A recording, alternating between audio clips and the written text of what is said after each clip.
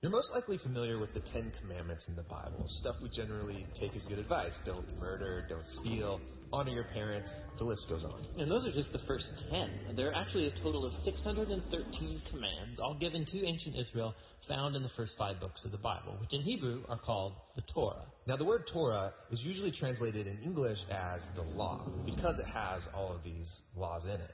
And as you read through them, you wonder, am I supposed to obey some of these, all of these?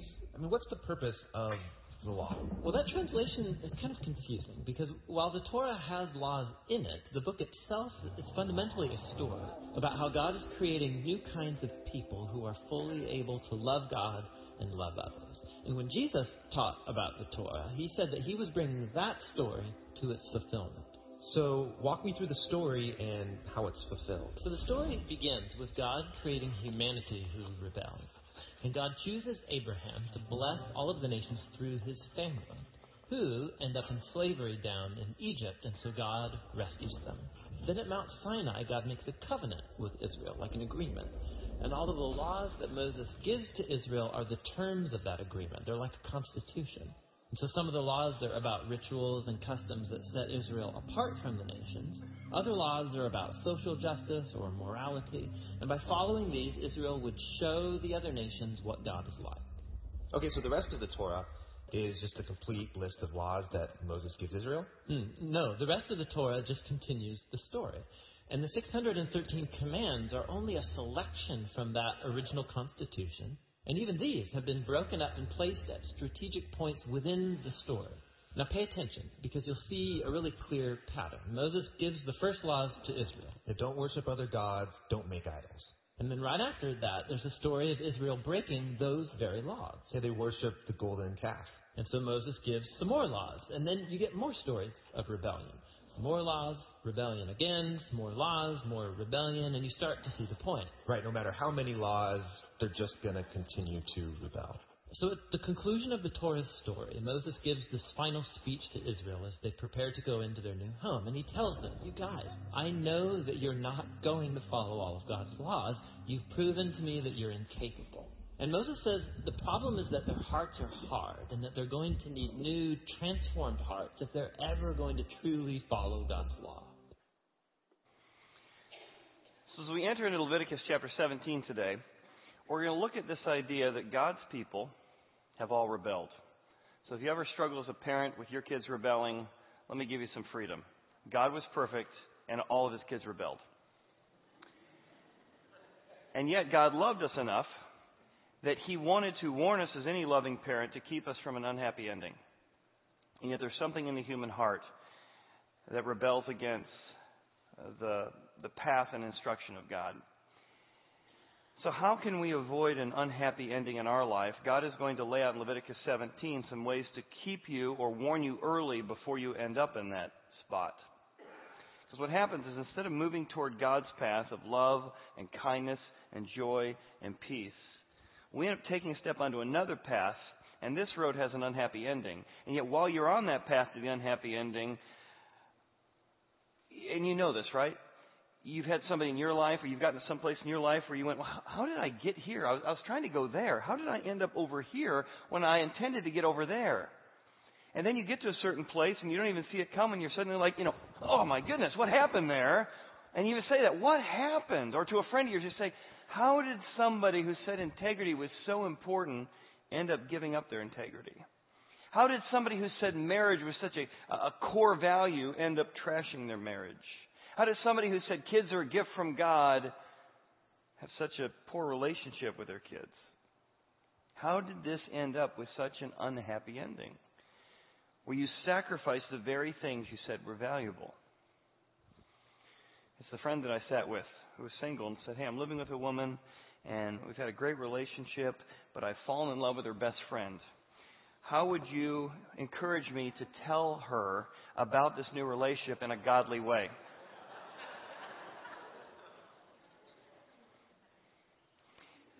What's even worse is we head down these destructive paths, and the whole time we tell ourselves we're following God's will.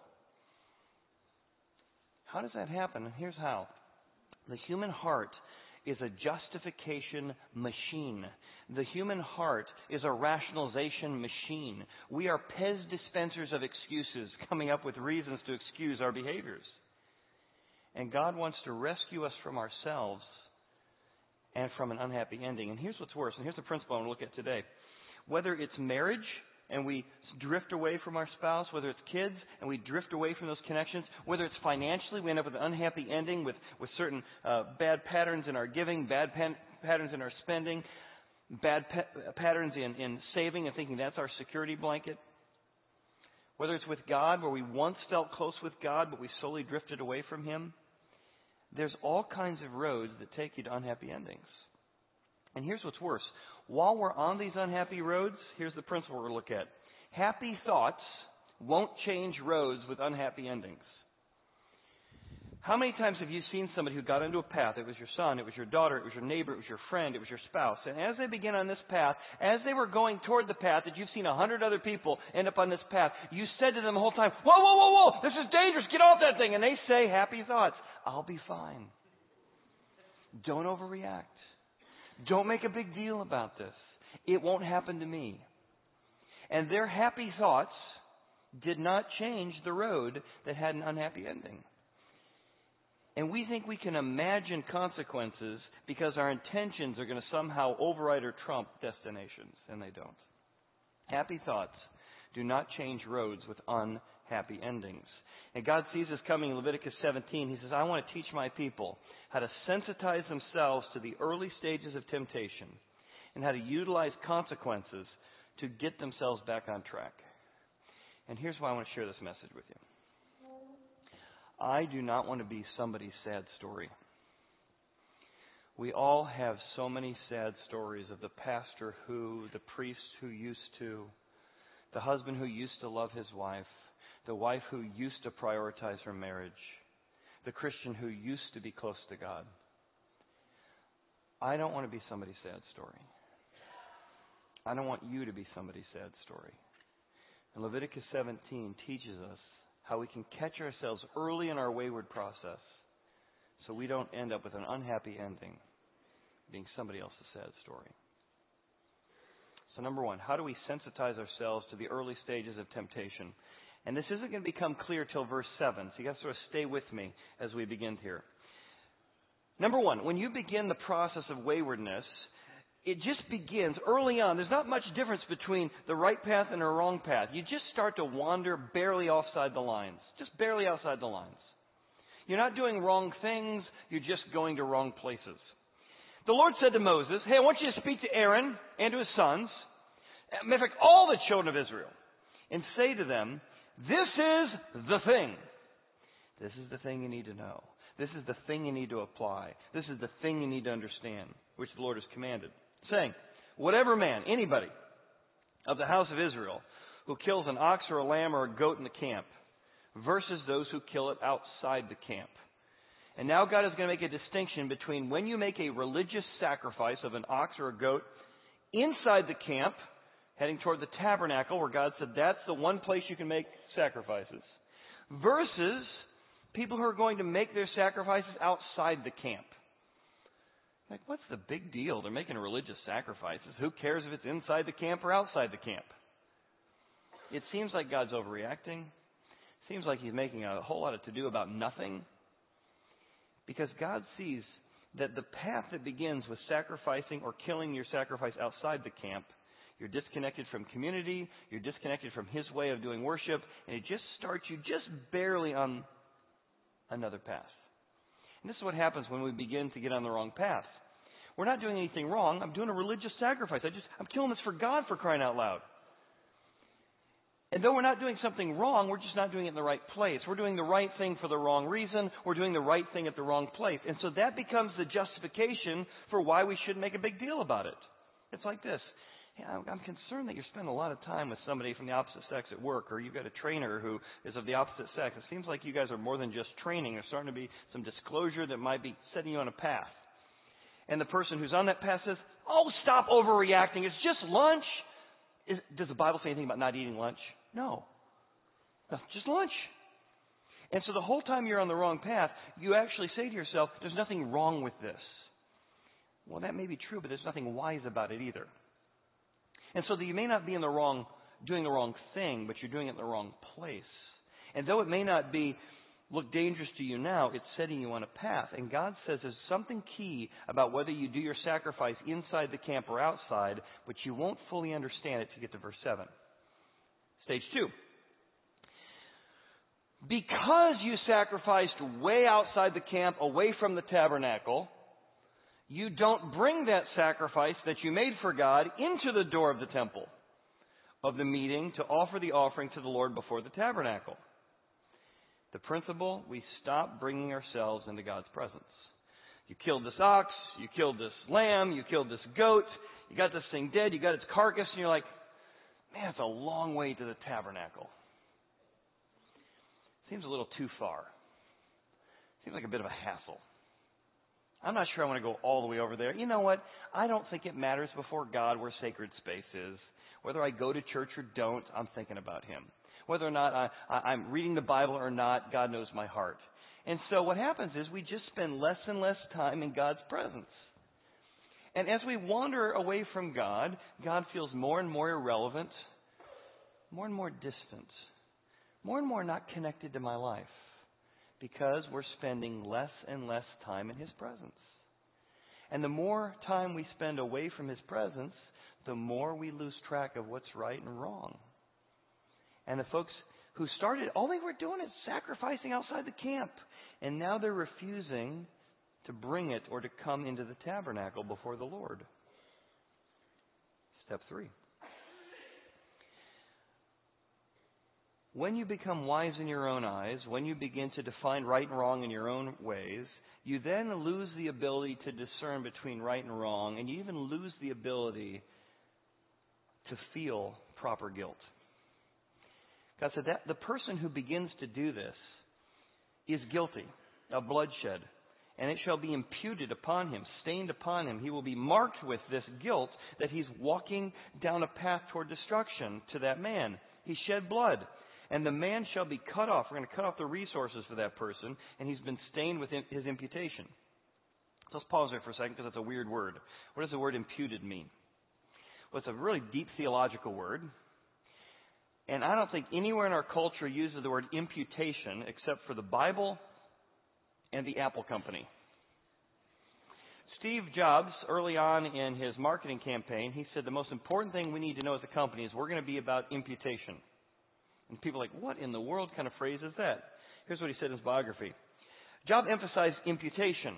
People form an opinion about a product based on signals that it conveys. People do judge a book by its cover. We may have the best product or the most useful software, but if we present them in a slipshod manner, they will be perceived as slipshod. If we present them in a creative, professional manner, we will impute the desired qualities. Do you remember the first time you opened your iPad or your iPhone? Oh! You've heard about it, you haven't seen it, but you're like, look at the way it's packaged. Look at how cool it's all wound up here. And before you saw it, the package imputed to the product value and quality and worth. The packaging imputed a standard of worth to that thing. And God is saying that when you begin to engage in guilty, sinful behaviors, you get imputed or packaged with guilt, and you will not be able to get away from that, even with your excuses, even with your rationalization. Which is why the law couldn't solve our imputation problem. So in Romans, Paul picks up this idea and says, now it is not written for his sake alone, it was imputed to him. God took the stain, the packaging of our own shame, and put it upon himself. And what was marked to him, or was marked to us, is now marked on him. But also for us, it shall be imputed or packaged to us who believe in him who raised Jesus from the dead, who delivered up us because of his offenses and was raised because of our justification. So here's what he's saying.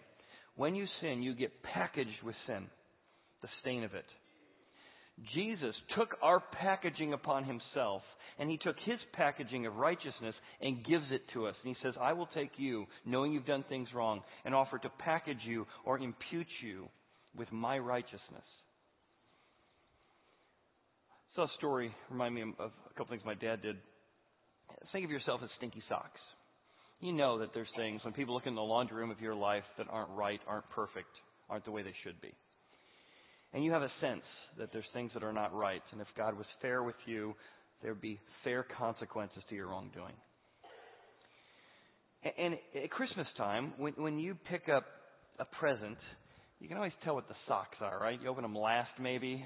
I'm like, oh, yeah, there's just no way to package up socks to make them look good or appealing. Well, this teenager was going under the Christmas tree, and he opened up socks, but his parents had put those socks in an iPhone 6 case. So when he opened the box, it was imputed this was valuable. It was imputed this was going to be worthwhile. In the same sense, what happens is God takes us with all of our shame and all of our guilt, and He wraps us up with God's righteousness. He covers our wrongdoing by imputing His packaging to us. This kid's really disappointed his parents would play this cruel joke on him, and he looks under the Christmas tree, and he sees another package with his name on it, and it's, I wonder what that could be. A cooking pan? Well, you're going off to college now. You need to know how to... No, a pan? He's kind of disgusted by the packaging. The packaging imputed a lack of quality. It imputed a lack of attention. It imputed I don't really want this or need this. And then he opened it, and you can guess what's inside. An iPhone 6. The packaging imputed. And so when we are sinful, we're imputed with the packaging of our guilt. And God offers to exchange packaging so that we can be delivered from shame and guilt and self-hatred, because we know Christ took the punishment for that. And now we find our identity in His hope and His righteousness. Now here's the problem with the human heart. The God who loved us and gave us that new identity would be the God we say, oh my goodness, I want to follow your path. Tell me more. If you would do this for me, I want to trust your way of living life, your way of spending money, your way of forgiving people, your way of making decisions. But the human heart is so broken. It's such a Pez dispenser of excuses that it will say, while it's on a path to destruction, it will have happy thoughts like, well, I know I'm going to heaven anyway. I know I'm a Christian anyway. Jesus loves me anyway, so it doesn't matter how I live. Whoa. And we just keep marching toward the path of destruction. Using God's grace not to compel us toward His presence, but to repel us to become wise in our own eyes. So even as Christians, we need to repent of ways that we use His grace to justify our brokenness. So stage 3, we lose the ability to feel guilt rather than embracing the new identity we have. But here's where God is so gracious. Even though we have sacrificed outside the camp, even though we're bearing the guilt, He still gives us opportunities to get back on His path, to find grace again, to come back into His presence. He says, so even if you've done the first step wrong, the second step wrong, the third step wrong, I want you not to miss the opportunity, no matter where you are or what you've done or what temptation you've been involved in.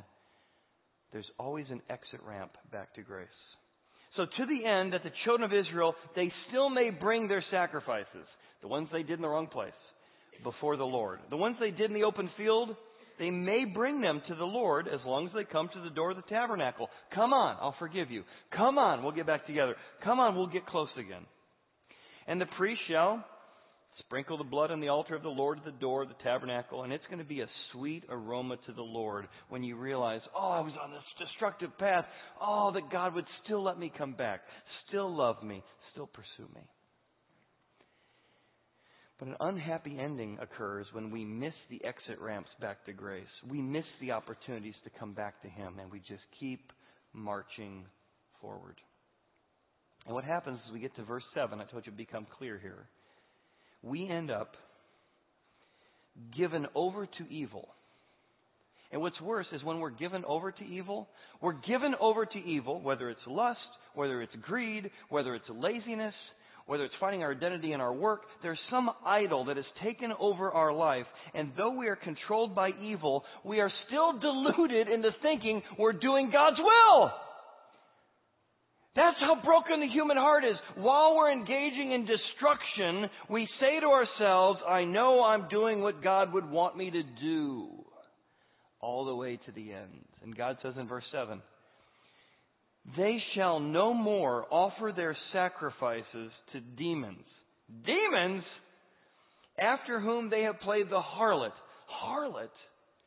This shall be a statute forever for them throughout the generations.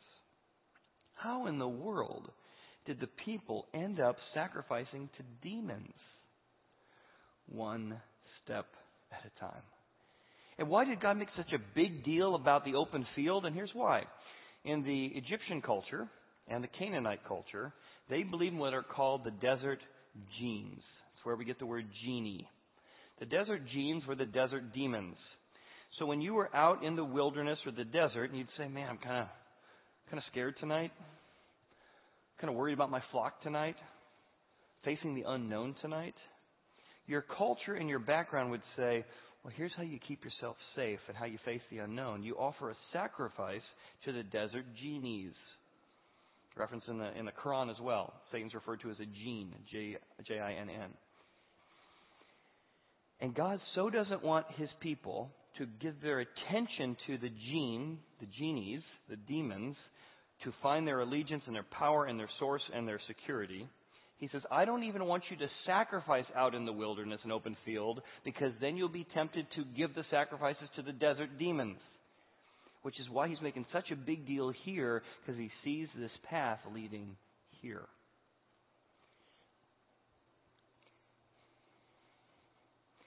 See, at the end of the day, we all sacrifice.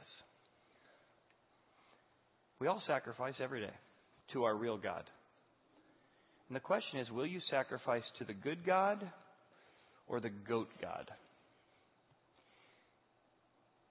And the goat god of Egypt was known as Canaan. And Canaan was the father of fathers. He would be like in the Roman Greek gods Zeus. And the Canaan, if you look at his face, what does he look like? He looks like a goat. And so the goat god had been the one they trusted their whole life. And God wanted them not to sacrifice to the goat god. He wanted them to sacrifice to the good God. And so He says, I don't even want you sacrificing goats religiously or oxen anywhere outside the camp. I want you to stay near community, stay near me, to keep you off the wrong path or to keep you on the right path. And I think one of the reasons He had His people sacrifice goats, it was a regular reminder, we're killing the goat gods. We're killing the idols in our life. We're sacrificing the things that are more important or could become more important to us than the real God. So God put this discipline in place. Now, where the demons come from? Well, I told you a little bit. I'll give you a little bit more. He expounds upon this later. Leviticus, he says, when you sacrifice to foreign gods, you're sacrificing to demons. In Deuteronomy, he says, they, the people of God, provoked me to jealousy with their foreign gods, their idols. With abominations, they provoked him to anger. They sacrificed to demons, not to God. Now, isn't that fascinating? That every idol in your life, and idols are almost always good things, your status. I'm defined my worth by my status, my money, my appearance, my performance, people's opinion of me, my reputation, my fame. These are good things. But when you take good things and make them the ultimate things, they become idols, foreign gods. And what God is telling us is one of Satan's greatest strategies to destroy you is to take something good, and when you think you're worshiping or finding your value for something good, there's a demonic force using that to destroy your life, and you won't even see it coming, that you'll actually be in the clutches of evil and still think that you're basically following God's will. Unless you think this is just the Old Testament, Paul picks this up in Corinthians and says the same thing. Rather, the things which the Gentiles sacrifice to, they're actually sacrificing not to their statue of Zeus or Dionysus or statue of Hades. They're actually sacrificing to demons that are behind those gods, not to God. So they think they're sacrificing to God, but they're actually sacrificing to demons. I do not want you to have fellowship with demons. And in Corinthians he says, how you spend your money tells you who your real God is. 1 Corinthians 6, when you have sexual intimacy with temple prostitutes and you think you're worshiping God, you're actually getting involved with demonic activity. When you step outside of God's parameters, you think, oh, come on, we're past that. That's so archaic. That's so old school. We're such more free now. We're not under the law. And what happens is you become wise in your own eyes, and you march toward evil, not even knowing that you're doing it. And God wants to rescue you and I from ending up with this unhappy ending. So how do you do that? Well, I don't want to start realizing I'm in trouble when I get here. I want to get as close to the line that I'm like, well, I haven't fallen off yet. God says, sensitize yourself to the early stages. Are you starting to color outside the line? Has it been a while since you spent some time with God in His Word, in His presence? Are you feeling close to God these days, or have you started to drift away from His presence? Are you spending less and less time with Him? Are you able to properly feel guilt and know how to repent of that and come back into His presence? If you would say those are not regular practices, you need to sensitize yourself to that and say, God, please help me. I don't want to end up at an unhappy ending. And then God gives some real practical advice. If you can sensitize yourself to the early stages of temptation, then you can, as a leader, as a parent, as a grandparent, we get to see God's parenting style here, working with very wayward people. God is going to utilize consequences to help them feel a little pain now before they feel a lot of pain later. And sometimes it's hard, especially in the current culture we're in, where we feel like it's never good to have anybody experience pain. God said, no. The very nature of parenting is this. I want my children to associate rebellion with pain. And I'm going to inject some pain into their life now in the short term when they head down this path so they don't end up with a lot of pain later. Here's how He does it. 3 points. Number 1. Whatever man does this, whatever man begins heading in that direction of the house of Israel, or strangers who dwell among you, which is basically the Egyptians who chose to be part of the community of Yahweh, when they offer a burnt sacrifice or an offering, and they don't bring it to the door of the tabernacle, they decide to do it on their own out in the open field, to offer it to the Lord, the man shall be cut off from among his people. Now, it doesn't show, and most commentators don't believe this is capital punishment or anything. The word cut off is a Hebrew word, karath, which means divine penalty. We're going to cut them off from the resources. And so the community would say, if you're going to do that, you're going to be cut off from the resources of the community, which meant you didn't have access to the business of the community. You didn't have access to the relationship of the community. The community said, if you're going to rebel against God, we're not going to subsidize your rebellion. And this is hard stuff. Whether you've got a relative who's an addict, or a relative who's a compulsive gambler, and they keep wanting you to bail me out. It is hard to figure out where the balance of grace and truth is. I can't tell you. The Bible's not exactly clear where that balance is. Is it one more chance of grace and they'll come back? Sometimes not. The Bible does say it is appropriate and right that when somebody is on a path of rebellion, to say, you know what, I need you to not get bailed out of that financial decision. You need to feel the pain of wasting your money this way. You need to feel the pain of what happens when you give your life over to an addictive behavior. And it is always breaks your heart as you try to figure this out. But the Bible's saying here, it is okay to cut somebody off from the resources that subsidize the rebellion. I was in a series on Hosea years ago, and I talked about this very thing. God says to Hosea, I want you to love Gomer. She's going to be an adulteress. She's going to continue to be unfaithful, but I want you to marry a woman who's unfaithful to you. I want you to love her, but stop giving her money. Do you want me to love her or not? Stop giving her money. You're subsidizing her lifestyle that's going into prostitution. And so after that message that day, I remember a woman came up to me and said, that was so helpful. I've got a child who's headed toward rebellion right now, and I just feel so guilty that it's always inappropriate for me not to give the resources. And I realized I'm subsidizing her rebellion. And I don't know exactly what it looks like, but I'm feeling freedom that I need to not subsidize laziness, subsidize rebellion, subsidize destructive behaviors. And that's what God's doing. God's saying, I want to put a little pain now so that you don't feel a little pain later. But the human heart's so wayward that even when you do it right, the human heart just makes another excuse. But God says, I want you to do that. Number 2, I want you to utilize consequences by setting your face against certain behaviors. So whatever man, anybody in the house of Israel, or any of the Egyptians or Gentiles who've chosen to be part of the community, who dwell among you, I don't want them to eat blood. Eat blood? Why are you making a big deal about eating blood? It's It's like the vampire group or something. And for crying out loud, God, why is Leviticus even here? And again, here's why. God knows that if you start drinking blood now, that the Egyptian culture and the Canaanite culture used blood for all kinds of crazy stuff. They used it for mysticism. They used it for mystical encounters. They used it for a lot of the weird stuff we've been going through the last couple of weeks. And you're like, oh my goodness, I hope I get a gold star in heaven for going through Leviticus chapter 14, 15, 16. And you'll get a gold star. God, give us all a gold star for going through Leviticus. Nobody else even tries this stuff. But here's the point. God is saying, when you start drinking blood, it ends up being the pathway to demonic activity later. And the principle for us is in the same way, we make these little compromises early. And those little compromises set up standards and patterns of thinking that we end up in a very unhappy, destructive place. So, set your face against certain behaviors as a leader, as a parent. I will set my face against that person who eats blood, and I will cut him off, here's that cutting off the resources again, from among his people. And he gives some reasons why. Here's why blood's so sacred to me, not to be used for these foreign gods. Number one, life of the flesh is in the blood. And I've given it to you upon the altar to make atonement for your souls. So number one, long before the scientific revolution, God said, I want you to know how people live.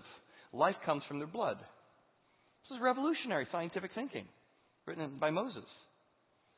If you know the story of George Washington, he was bled to death by his doctors. You know the story? They believed in bloodletting at the time. George Washington's getting kind of sick, and he's laying there in bed, and they believed that the heart made blood.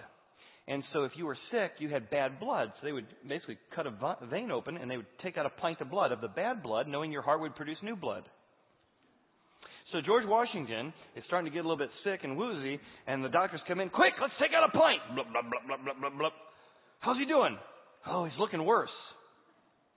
You know what that means? Take out another pint.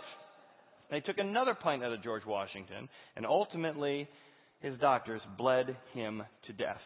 The whole time thinking they were doing the right thing, not realizing that the life is in the blood.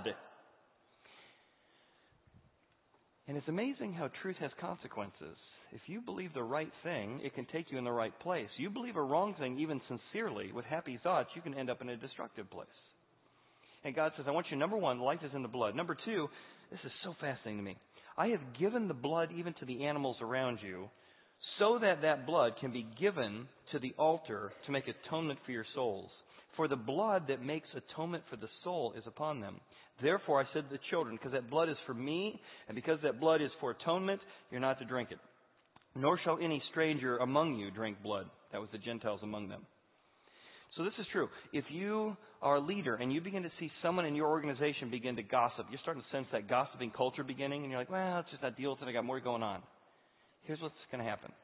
If you don't deal with it early on, set your face against those behaviors, you know what's going to happen in 6 months or a year. You've seen the culture where everybody gossips about each other and there's division all over the place. Nobody trusts each other. It's destructive for everybody, right? So as a leader, as a parent, you've got to early on set your face against those behaviors. Listen, I heard how you said about the other department. It's okay to not like their decision, but that's not how we address conflict around here. You set your face against gossip, against greed, against self-centeredness, about self-grandizement. You set your behavior against that early. You put a little pain now so we all don't have to feel a lot of pain later. 3. Again, brilliant look at God's parenting strategy here. You get specific. You specifically, as a leader or parent, explain what obedience looks like and what disobedience looks like. And I think as parents, we mess this up a lot. I know I have. It looks like this. I'm giving a speech to Javen or Sierra when they're little. Don't talk to me that way. That's disrespectful. That is totally unacceptable the way you talk to her. You know what I'm saying? I know what you're saying, Dad. Great. So what does it mean to talk disrespectfully? I have no idea. What would it mean to talk respectfully? I have no idea. Because we talk in general platitudes, they don't even know what obedience looks like or disobedience looks like. They just know I did something that made Mom and Dad mad. Versus taking the time to say, do you notice the difference between the tone when you say it this way versus that way? That's disrespectful. It's okay to disagree with Mom and Dad. And when you disagree, here's the appropriate way to disagree, using questions, using this kind of a tone. Here's the inappropriate way to disagree. But because we get so busy And because we are disciplining out of anger and frustration rather than out of love, we don't take the time to get specific. And so our children, our grandchildren, our employees don't really know what obedience looks like in detail because we didn't take the time to describe it. And we don't know what disobedience looks like except that apparently that he was in a bad mood today, my boss. So God's going to go into a lot of detail, which seems seemingly ridiculous, except that in Egyptian gods, you never knew what was acceptable or not. God's going to go into detail because he wants people to know what obedience looks like and doesn't. When's appropriate guilt and when you don't have to feel guilty at all. Let's look how he does it. He says, all right, let's talk about this. So whatever man among you of Israel or strangers among you who hunts and catches an animal and may be eaten, he shall pour out its blood and cover it in the dust. He goes, so guys, what we're talking about here is not hunting. You can hunt. I gave you animals for your own nourishment. But here's what I want you to do. When you're out hunting and you kill an animal out in the open field, not for a religious sacrifice, I just want you to take the blood and pour it back in the ground. As a reminder, this blood belongs to me, and the blood would be for atonement of sins if it wasn't for the nourishment I'm eating now. That's not sin, no guilt there, you don't have to feel any weirdness there. Enjoy the animals as you're hunting them to eat. But to keep you from going down a path toward all the weird vampire stuff that happened in Canaan, pour the blood out and make this a sacred moment that I'm trusting God. Very, very specific. He then goes on, he says, now, if you come across another animal out in the field and it's died naturally, or it was torn apart by some beasts, it's also okay to eat. You'll be ritually unclean, meaning you can't come into the tabernacle until after you've washed your clothes and bathed in water, but you're fine. No guilt, no shame, no problem there. That's totally acceptable. That's not what I'm talking about when I was talking about a religious sacrifice to the genie. So he's very specific. This is okay, this is not. Don't worry about this. No guilt here. Ritual uncleanness here. Take a bath. You're fine to come back to tabernacle. Very, very detailed explanations. And if he does not wash or bathe his body, then you are bringing guilt if you come into sacred space. So here again is God seemingly like, what's with all the details? Oh my goodness, it's so ridiculous. But the principle really speaks to how we need to, in our own lives, set our face against certain behaviors, cut off and not subsidize rebellion, and be very specific about what obedience and disobedience looks like, and sadly at times let people face the consequences of them choosing to go down certain paths. And the whole time the principle comes back to, and along that path to destruction, happy thoughts aren't going to change roads with unhappy endings. Just not. So here's where I want to end. We all sacrifice to the one who truly owns your heart. The human heart is designed to sacrifice. You're currently sacrificing. So if you want to know who really owns your heart, is it the good God or the goat God? It's a real simple way to figure out who your real God is. Where is it easy for you to sacrifice? What's the easiest check for you to write? What's the easiest thing for you to put on your calendar? What is the instinctual way of you giving your energy? That is probably your real God. So the question is, if you examine the place you sacrifice easiest, does that tell you that the God of the Bible really owns your heart? Or does it tell you that upgrading owns your heart? Or does that tell you that your role as a mom or dad controls your heart? Or that your savings account controls your heart? Where you sacrifice always reveals who owns your heart. And Jesus shows up in the book of Colossians and does something amazing. He says, I want to own your heart. And that's why I came to die for your waywardness, to pay for your wrongdoing, and to warn you about unhappy endings, to forgive you and package you with my imputation. But more than that, it says in Colossians, that it was at that moment that Jesus came out of the grave and was raised from the dead, that it says he grabbed the devil. He disarmed principalities and powers. And so the demonic forces that would try and destroy you, destroy your life, Jesus says the power of resurrection is that he defanged the devil. He put on display the demonic activities. And if you and I will apply and acclimate the power of God that was given at resurrection, we don't have to listen to the voices of demonic temptation. We don't have to listen to those temptations. We can stay close to the one who owns our heart. I don't want you to be a sad story. But more than that, I want you to be a good story. A story that, despite difficulty, despite a broken world, despite a rebellious nature and heart that's in us, God can be glorified in any and every situation. When we say, I want to sacrifice my life, my heart, my will, my strength, my pocketbook, my calendar to the God who's not the goat God. He's the good God who loves me. Let's pray. Father, thank you for these weird but wise words from Leviticus. A reminder that you want to rescue us from ourselves because you love us and you want us to walk in a path of righteousness.